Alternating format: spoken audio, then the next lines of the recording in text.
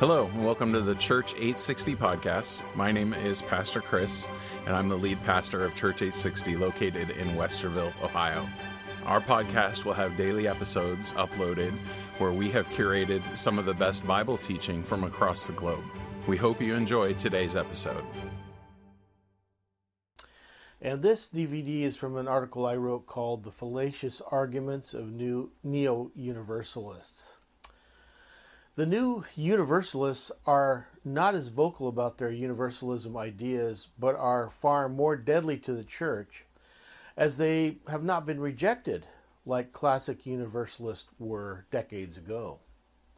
The new universalists would include emerging church leaders like Brian McLaren, Leonard Sweet, Spencer Burke, Alan Jones, and others, like Wycliffe, Society of Biblical Literature, World Christian Gathering of Indigenous People, Richard Twiss, Daniel Kakawa, Terry LeBlanc, Rick Warren, Henry Nouwen, YWAM, Tony Campolo, Robert Schuller, George Otis Jr., and even Billy Graham, believe it or not.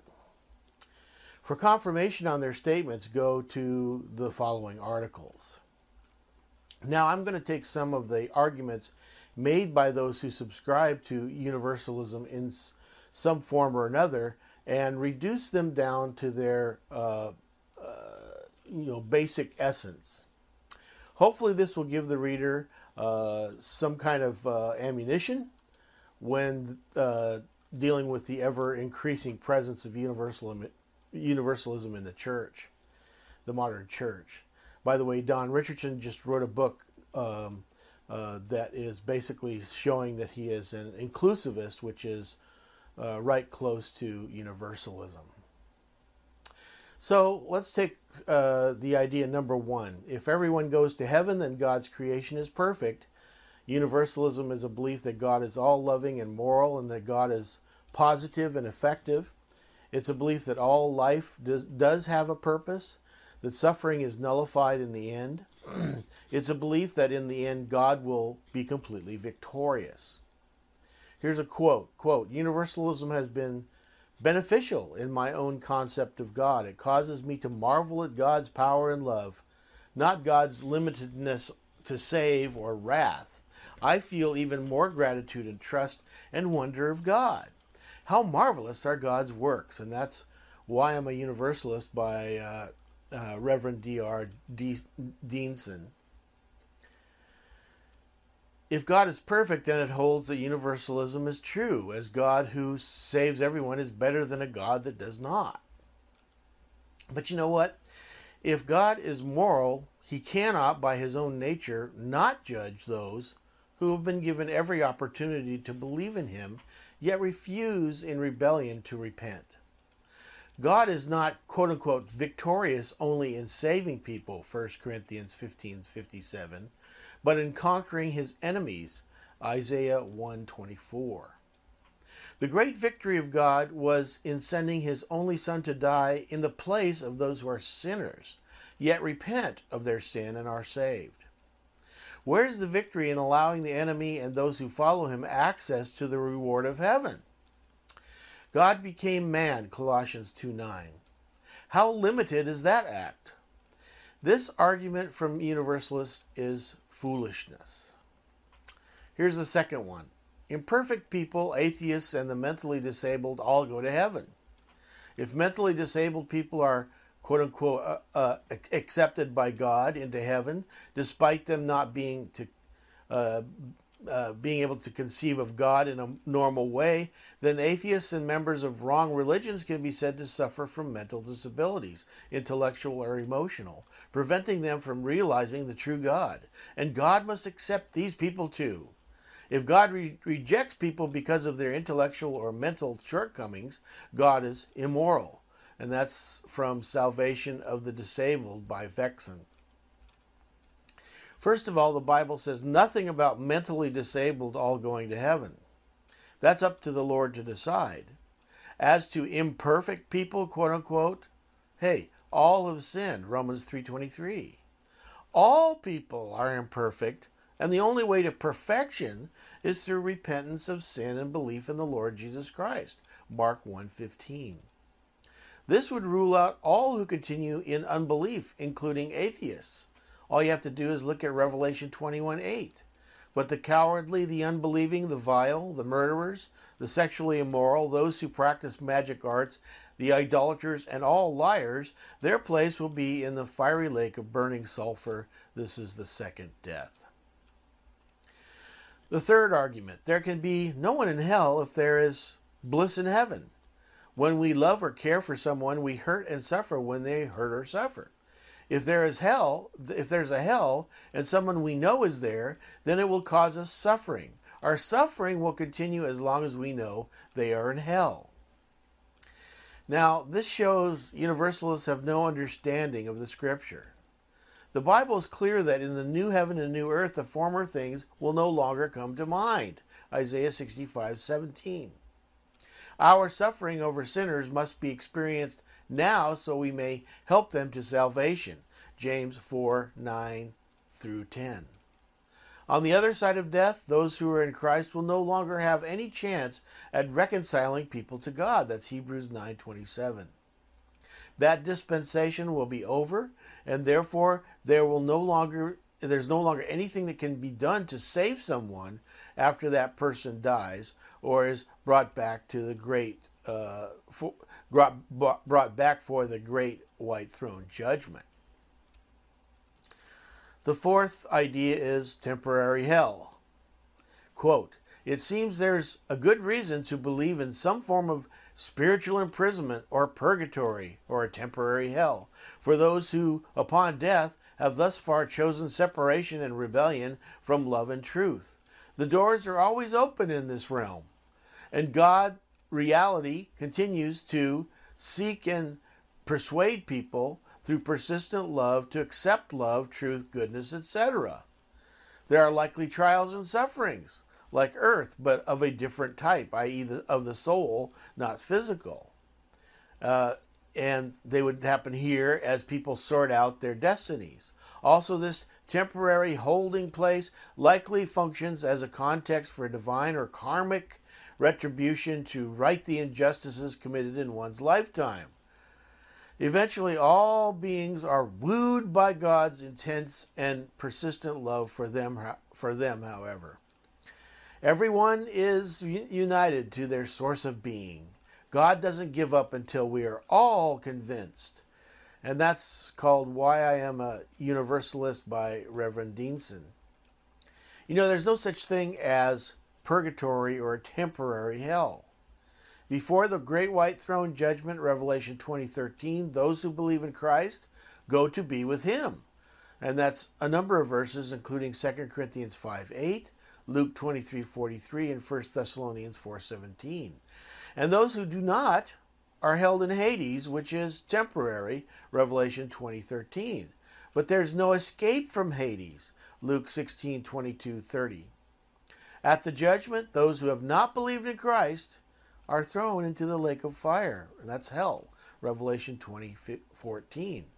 They're thrown there after the Antichrist and false prophet, Revelations 19:20, and Satan and his demons, Revelation 20:10 and Matthew 25:41. And those have already been placed there by God. Their torment will be eternal, Revelation 14:11 and Jude 1:7. The fifth idea is when the Bible states that Jesus Christ came to save the Jews and the Gentiles, the word Gentiles is referring to the Greeks, or Hellen, Acts 20:21, 1 Corinthians 12:13. So therefore, this is not applicable to Gentiles. The Bible uses the words Hellen and ethos interchangeably in many circumstances.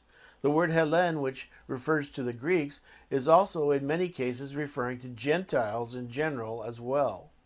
The word ethos is referring to Gentiles, pagans, heathen, peoples, nations, but would also include the Greeks. The gospel was not only to be preached among the Greeks, but among the nations of the world. Colossians 1:27 To them God has chosen to make known among the Gentiles the glorious riches of this mystery, which is Christ in you, the hope of glory. 1 Thessalonians 2:16, in their effort to keep us from speaking to the Gentiles so they may be saved. In this way they always heap up their sins to the limit. The wrath of God has come upon them at last. And 1 Timothy 2:7, and for this purpose I was appointed a herald and an apostle. I'm telling the truth, I'm not lying, and a teacher of the true faith to the Gentiles. Romans 10:14 through 15. How then can they call on the one they have not believed in? And how can they believe in the one whom they have not heard? And how can they hear without someone preaching to them? And how can they preach unless they are sent? As it is written, how beautiful are the feet of those who bring good news. The sixth idea is this: the gospel was applicable only to the Gentiles in the region of the Mediterranean. That's not true. History records that the gospel was spread beyond the Mediterranean by the original 12 apostles. Matthew, the scene of his labors was Parthia and Ethiopia, in which latter country he suffered martyrdom, being slain with a halberd in the city of Nadaba, Ethiopia. Bartholomew was flayed alive in Albanopolis, Armenia. Thomas the Doubter was run through the body with a lance at Coromandel in the East Indies. Philip was hanged against a pillar in Hierapolis, Abyssinia of Ethiopia. Andrew preached the gospel to many Asiatic nations, but on his arrival at Edessa, Mesopotamia, he was taken and crucified on a cross, and the two ends of which were fixed transversely in the ground. Hence the derivation of the term St. Andrew's Cross. Simon, surnamed Zelotes, preached the gospel in Mauritania, Africa, and even in Britain, in which latter country he was crucified AD 74. And that's all from the Book of Martyrs. So the gospel message was to be preached to the whole world, Luke 24:27. And believers were to be discipled from every nation, Matthew 28:19. Here's the seventh idea. It's a change of argument. The gospel and ways to understand and be reconciled to God were sent by God into all the world at Babel. Oh. You know what? That's completely erroneous. Those who had confused languages went out from Babel, dispersed by God in disobedience by confusing their languages and not knowing God, but worshiping false gods. A new polytheism, the worship of Nimrod and Semiramis. Ephesians 2:12, remember that at that time you were separate from Christ, excluded from citizenship in Israel, and foreigners to the covenants of the promise, without hope and without God in the world. 1 Thessalonians 4:5, not in passionate lust like the heathen who do not know God. Galatians 4:8, formerly, when you did not know God, you were slaves to those who by nature are not gods. 1 Corinthians 1:21, for since the wisdom of God, the world through its wisdom did not know him, God was pleased through the foolishness of what was preached to save those who believe. The world does not know God and cannot know him apart from his creative power in nature, Romans 1:20, but the world has no knowledge, 1 Thessalonians 4:5, or relationship to God, Ephesians 2:14, nor do their customs, traditions, and cultures provide them with knowledge of God or a way to redemption.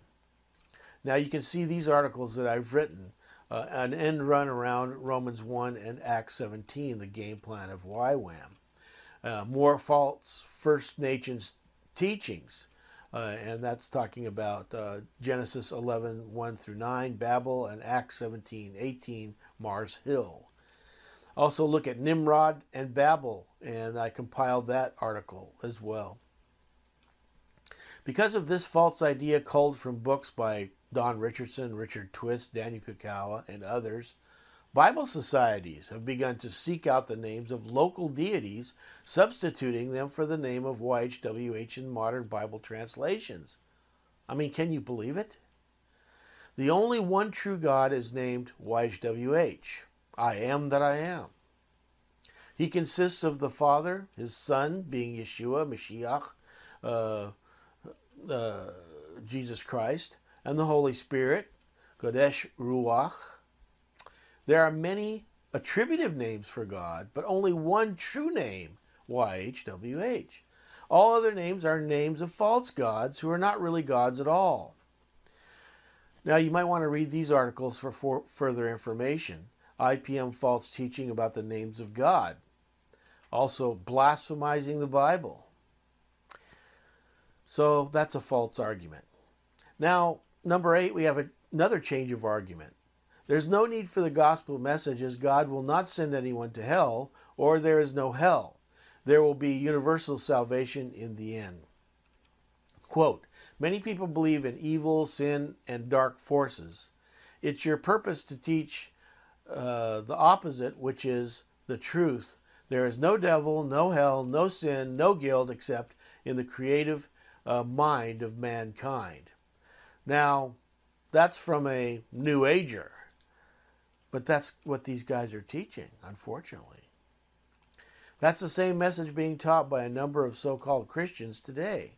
Prominent emerging church theologian Brian McLaren has said this, quote, for many Christians, their faith is primarily about what happens to people after they die. That distracts them from seeking justice and living in a compassionate way while we're still alive in this life. We need to go back and take another look at Jesus' teachings about hell. For so many people, the conventional teaching about hell makes God seem vicious. That's not something we should let stand.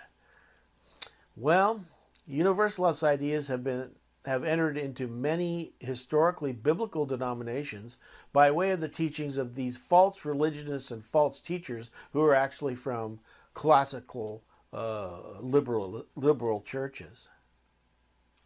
Quote, universalism is not as bankrupt of biblical support as some suggest. That's Brian McLaren again from the last word and the word after that. The gospel is not our gospel, but the gospel of the kingdom of God. And what belongs to the kingdom of God cannot be hijacked by Christianity. That's Brian McLaren again. Leonard Sweet calls this the theory of everything. This theory not only says that all creation is connected, but it's all inhabited with divinity or God. That's clear Eastern mysticism and New Ageism. That's from Quantum Spirituality by Leonard Sweet, which, by the way, a lot of Christians have read.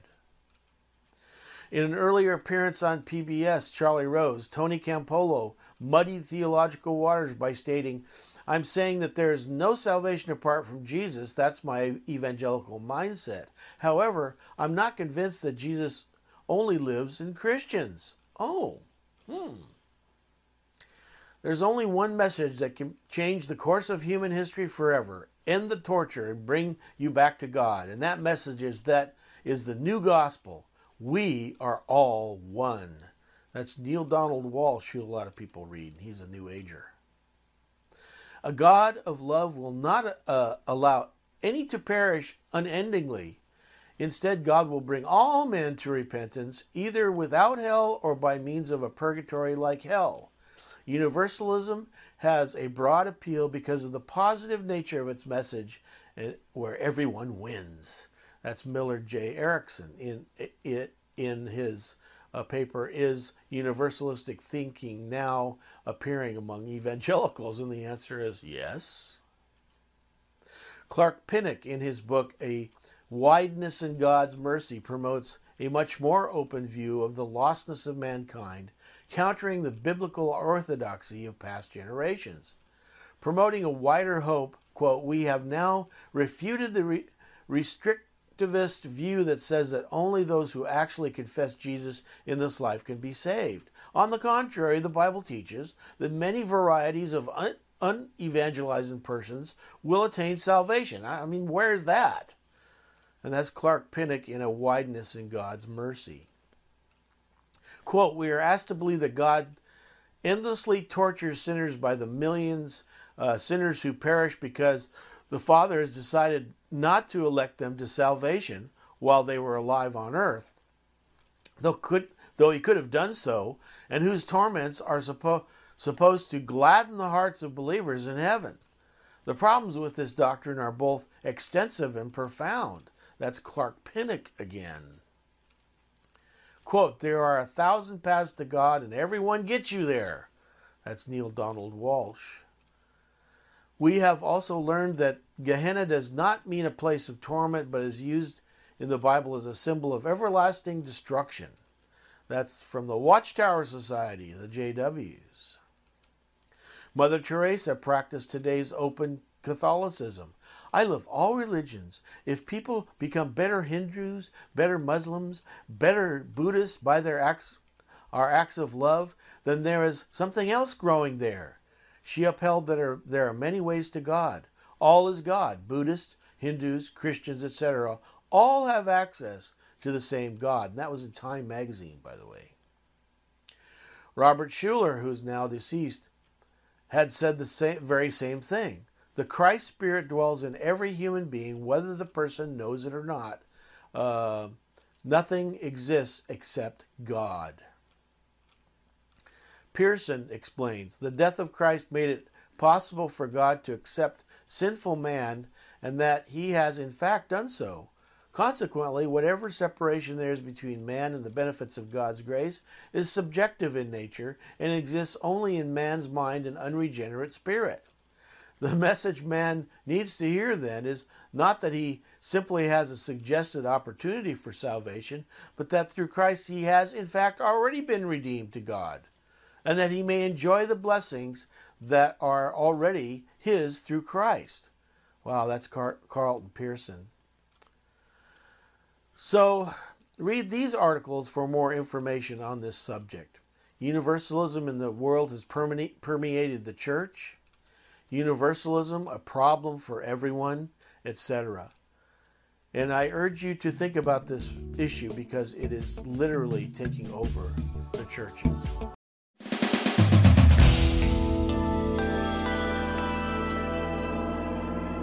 This is from an article that I wrote back in 2005 from a newsletter that is basically the newsletter for the New Apostolic Reformation, which is Elijah List. And the article was called 3 Fallacies of Third Wave Spiritual Warfare Teachings. This newsletter illustrated ridiculous and erroneous ideas of the New Apostolic Spiritual Warfare Teaching. And it was put out on October 17, 2005. And it had this headline, How to Cleanse Your House and the Land It Sits On. The newsletter was basically an ad for a book called Portals to Cleansing, Taking Back Your Land from the Hands of the Enemy by Dr. Henry Malone. Along with the book, a Portals to Cleansing property dedication kit was also being sold. And these are the pictures of that kit with the inscriptions, a unique kit with instructions, scriptures, oil, and stakes to dedicate your property to the Lord. And also, this kit makes an excellent companion resource to the awesome book, Portals to Cleansing by Dr. Henry Malone. Book and property dedication kit are sold separately. The pictures are apparently meant to demonstrate the use of the cleansing kit by driving stakes with Bible inscriptions around your property and then anointing your property line and or stakes with some kind of holy anointing oil. Now, we've heard of this being done in many places. For instance, Ted Haggard, an apostolic pastor of the New Apostolic Reformation, and his church members at New Life Church in Colorado Springs apparently did something quite similar to that. The news article went like this. Rene Red Rodriguez spent a number of years in Haggard's New Life Church and describes one of the ways the New Lifers have implemented the apostolic vision. She describes how they filled 5-gallon spray cans with anointing oil and attempted to spray the whole city. They then claimed that they had made it hard for people to go to hell in Colorado Springs. In Ted Hager's book, Primary Purpose, published in 1995, it said that the spiritual climate in your city can be changed to such an extent that it will be hard for people to go to hell from your city. It happened in Colorado Springs, and it can happen in your city too. Sorry, it didn't happen. There are a number of problems with anyone with a clear, non-third wave, unbrainwashed brain who will quickly ascertain the errors of the above. First of all, the only way to rid any area of demons is for people in that area to be saved and therefore have a relationship to Jesus.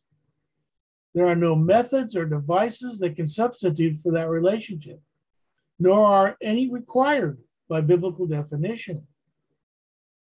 The second point is, what are these portals they're talking about? Where can they be found in the Bible? Well, the answer is basically nowhere. But the ideas of portals to heaven is very much a New Age concept. The concept of portals is to be found in the heretical pseudepigrapha book called the Book of Enoch, which is not the original Book of Enoch. It was written by a Eastern, Orthodox guy. The Catholics believe that Mary, whom they call the Immaculate Virgin Mary, Queen of Heaven and Mother of God, is endowed with the keys to open to us the portals of heaven. Oh, so they got this from Catholicism. On a New Age site, a deluded New Ager claims that I have ascended through the portals of heaven, where I established my rebirth in the earth itself, and now have taken my rightful place in the kingdom of heaven. Even John Paul Jackson, a false prophet from the Kansas City Prophets, who we will mention later, has admitted that the New Age teaches about portals. He said this: sadly, while many in the New Age movement recognize the existence of portals, the portals they recognize are those of the second heaven. Many erroneously think they're hearing from God when actually they're being deceived by the counterfeit. Well, so is John Paul Jackson. You can read the above article to see that it's John Paul Jackson who's more deceived than New Agers. The Bible says nothing about portals to heaven that you can open. The only portal to heaven for human beings is through the blood of Jesus Christ, not some New Age technique like driving stakes in the ground that have had oil spilled on them. The third point is this: driving stakes in the ground is also a New Age occult practice. Witchcraft adherents claim to be able to kill vampires by driving stakes, not only through their hearts, but driving stakes into the graves of suspects. Driving stakes was also an Indian practice in the worship of demons. Cabrillo relates that while on his voyage in 1542, he saw the Indians of the Pacific coast come in their bands around a small enclosure. The enclosure was made by driving stakes in the ground. A partition was made in the center, and on this partition was a sort of shelf where feathers of sacred birds were deposited. The Indians came leaping around this enclosure in a sort of ceremonial order. Finally, one of them, the priest or medicine man, left their ranks and went within the enclosure and adjusted the sacred feathers and placed more there, at the same time going through certain ceremonial acts. This represented the primitive meeting place of the spirits that the Indians came to worship. The ceremony over, they all went to other pursuits. Now, for American Indians to claim that the Great Spirit is the same as the Holy Spirit is absolutely absurd. They were acting the same way that the prophets of Baal were with Elijah. You know, it's noteworthy to note that neither the prophets, apostles, or Jesus Christ taught or demonstrated this driving stakes methodology. Yet it's very evident in the occult. Steve Schultz, the editor of the Elijah List, gives a glowing endorsement of this kit. He states, On at least 3 or 4 occasions, I had my house and the land it sits on cleansed in the last 6 years. Why do you have to keep doing it? Now, one has to wonder why Steve had to cleanse his property 3 or 4 times. Does this kit actually work? Or are they implying you'll have to buy it more than once? If it doesn't work the first time, why would it work the second, third, or fourth application? Could it be that it doesn't work at all? In my estimation, this money-making scheme is just as bad as the holy anointing oil to anoint your wallet for more cash from W.V. Grant, holy handkerchiefs from Marilyn Hickey, or any other ridiculous gimmick the third wave has produced to fleece people of their dough. Check out this article for more background on this stuff. But Schultz goes on to say, if you don't believe those curses have power, you'd be hard-pressed to explain certain sicknesses and disease and even death when it comes upon very anointed and pure-hearted people you know. Pure-hearted? This is the old either blame the devil or blame God for every sickness routine. Why do we have to explain certain sicknesses and disease anyway? Why not just trust God while going through it? How many pure-hearted people do you know? The Bible is clear that no man's heart is pure. Only by the substitutional sacrifice of Jesus Christ on the cross for our justification does God see us as pure through Christ. But we are still here. We're still living here dealing with the old man, and that old man is still sinful. Do we now have a class structure in Christianity where some are simply anointed and others are very anointed? I don't see that in the Bible. The problem's not with God, it's with the false word of faith theology of these heretics. They continue to come up with methodologies to try to gain what is a free gift from God, which is protection from the evil one and salvation when one believes in the Lord Jesus Christ.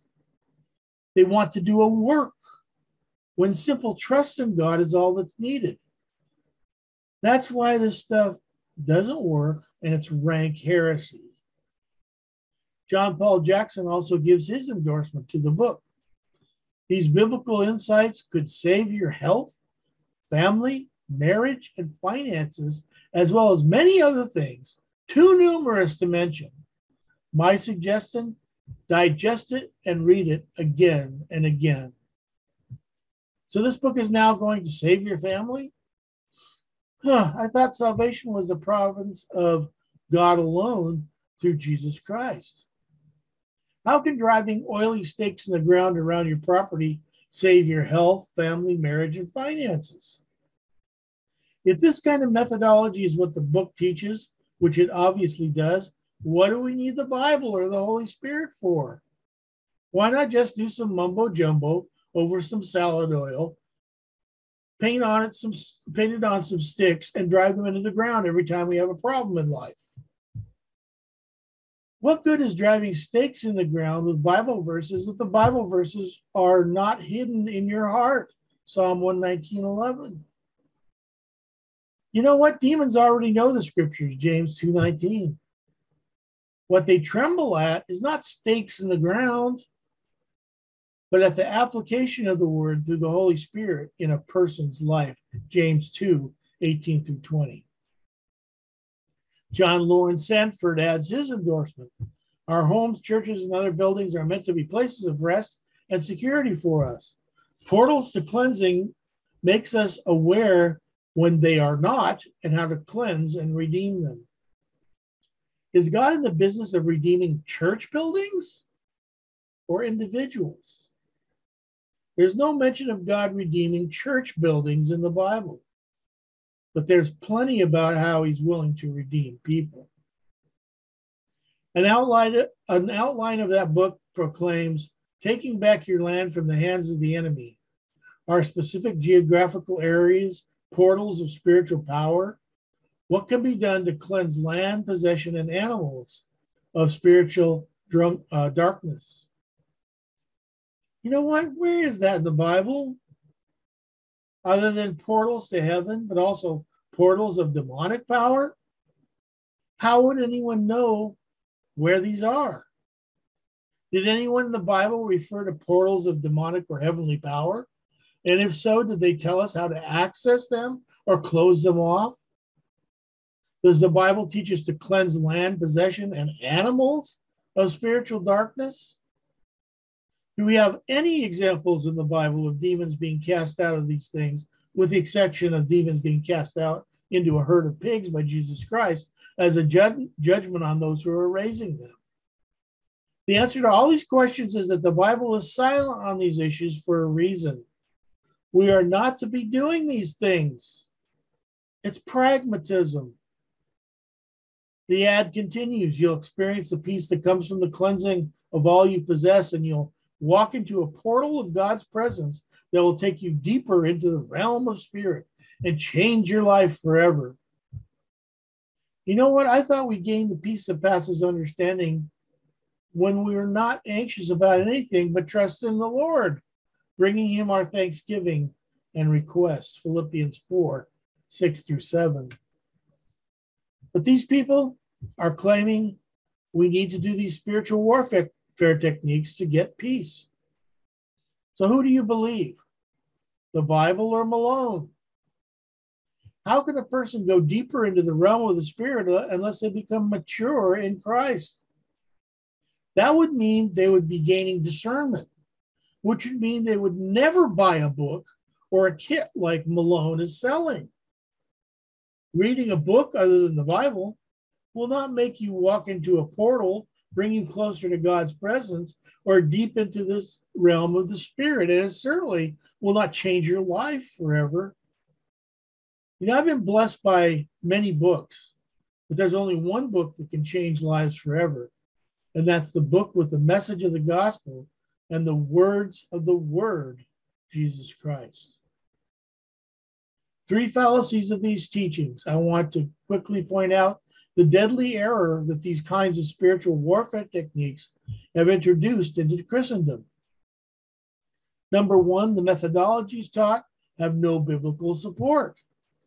The current false spiritual warfare movement's promoters and leadership includes people like John Dawson, YWAM, C. Peter Wagner, Cindy Jacobs, Ed Silvoso, Dutch Sheets, and organizations like IHOP and the International Coalition of Apostles, and thousands of other third wave adherents and organizations.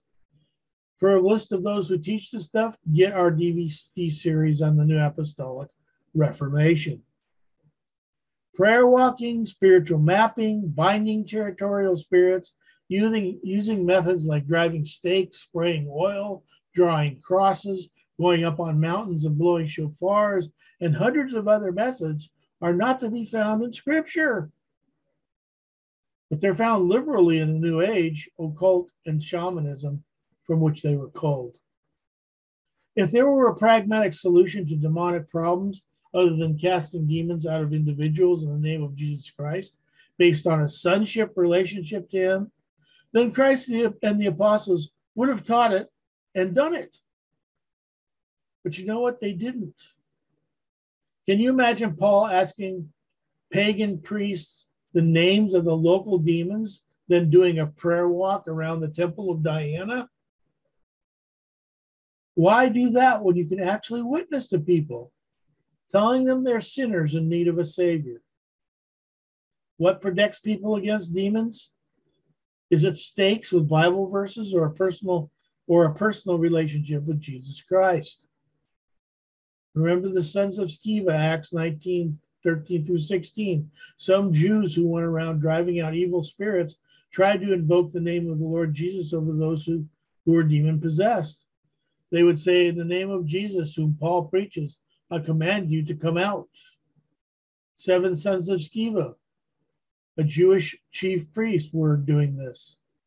One day, the evil spirit answered them, Jesus I know, and I know about Paul, but who are you? Then the man who had the evil spirit jumped on them and overpowered them all. He gave them such a beating that they ran out of the house naked and bleeding. Driving stakes and spreading oil around your property does not scare demons away. There's only one thing in the universe more powerful than demons and the devil. It's God and anyone who has a true relationship with him in Christ. There's no other protection and no shamanistic method that can take the place of a true relationship with Christ. The fact that these people apparently have to repeat the procedure ought to tell you that they do not have a true relationship with the only one who can protect them. And if you want your family to be protected, then make sure they're saved. Lot did not witness to his family and lost his wife and sons-in-law. Only those who are in Christ are protected from demonism. Those who employ these methods are actually allowing the enemy a foothold. The second fallacy is this: the methodologies used are not only ineffective, but dangerous. When so-called Christians employ unbiblical pagan methods to rid themselves of demons, they end up giving the enemy an opportunity to deceive them and a foothold in their lives. When Israel disobeyed the Lord's command to come down to Jerusalem and worship him in the temple under the law, and instead chose to set up altars in the high places, the result is that they ended up worshiping demons. They thought they were worshiping God, but in actuality, they ended up worshiping Baal and Ashtoreth, which were a continuation of the worship of Nimrod and Semiramis. You cannot live a life glorifying to the Lord unless you obey him. John 14:15, if you love me, you will obey what I command. John 14:23, Jesus replies, if anyone loves me, he will obey my teaching. My Father will love him, and we will come to him and make our home with him. All these unbiblical occultic methods are simply making the problem of demonism worse. In Honolulu, the transformations people walked through the streets of Chinatown with a black cross and a black casket, declaring the demons begone into the air. This was not only a bad witness for the Christian community, I believe it was giving the demons a foothold to further deceive. Did they think they were burying the demons in the casket? The enemy was laughing at them that day. And true believers need to stay far away from this kind of quote-unquote transformation. They rant and rave against principalities when the Bible clearly states, Jude 8-10, in the very same way these dreamers pollute their own bodies, reject authority, and slander celestial beings. But even the archangel Michael, when he was disputing with the devil about the body of Moses, did not dare to bring a slanderous accusation against him, but said, the Lord rebuke you.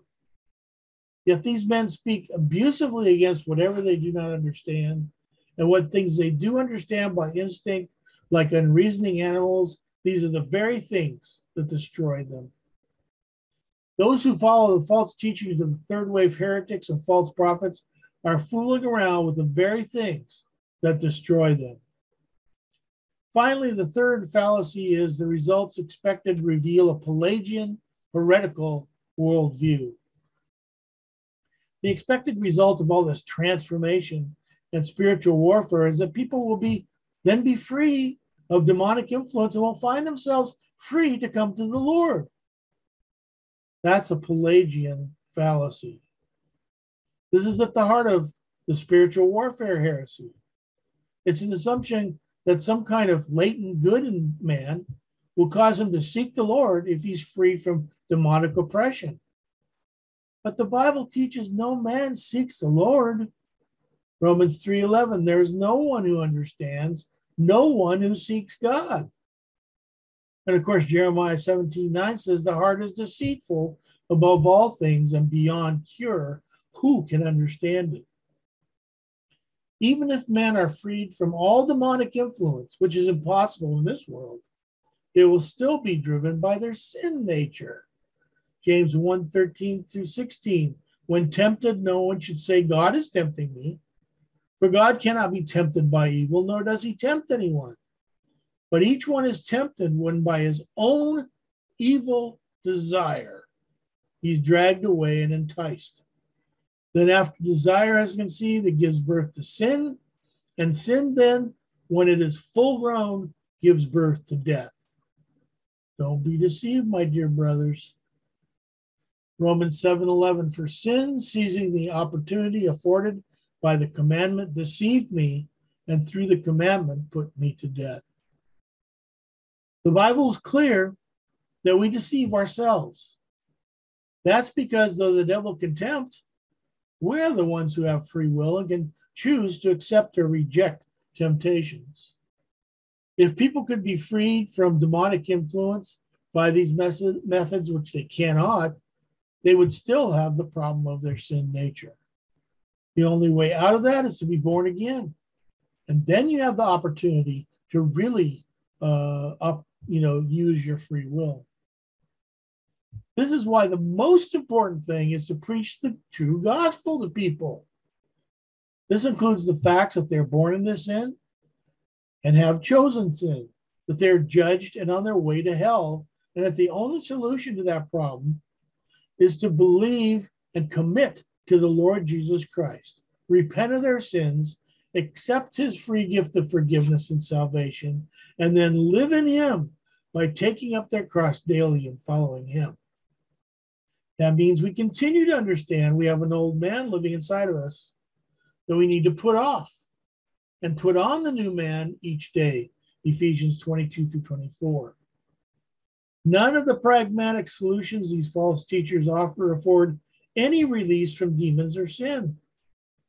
Yet it's typical that after these people in an organization rid their areas of demons, the gospel is never really preached. Why? Because there's a Pelagian belief system behind all this. There's this mistaken belief that man has enough good in him to choose God without understanding the problem of sin and the need for a savior. False teachers like Francis Frangipane and Rick Joyner have talked and written about man eating from the tree of good and evil. Therefore, man has a knowledge of both. There's a book called There Were Two Trees in the Garden by Rick Joyner. The thing they do not realize is that man had the knowledge of good already when he willingly and sinfully chose to gain the knowledge of evil. From that point on, it is the knowledge of evil that drives us, not the knowledge of good. Genesis 2:17, but you must not eat from the tree of the knowledge of good and evil, for when you eat of it, you will surely die. You know what? Man did die that day. He died to his relationship with God and his knowledge of only good when he accepted evil. You know, there's only one way, therefore, for a man to be saved. It's for him to hear the gospel of salvation, be convicted of his sins by the Holy Spirit, and repent and believe in the Lord Jesus Christ. Ephesians 1:13, and you also were included in Christ when you heard the word of truth, the gospel of your salvation. Having believed, you are marked in him with a seal, the promised Holy Spirit. John 16:8, when he, the Holy Spirit, comes, he will convict the world of guilt in regard to sin and righteousness and judgment. Acts 3:19, repent then and turn to God, so that your sins may be wiped out. The times of refreshing may come from the Lord. Acts 16:31, they replied, believe in the Lord Jesus and you will be saved, you and your household. Want your household to be protected? They need to believe on the Lord Jesus Christ and be saved. Thank you for listening to today's episode of the Church 860 podcast. We hope that you've enjoyed it. If you have, we ask that you would like and subscribe to the podcast so that you can get daily updates. If you'd like to know more about Church 860, please visit church860.com. Thank you. God bless.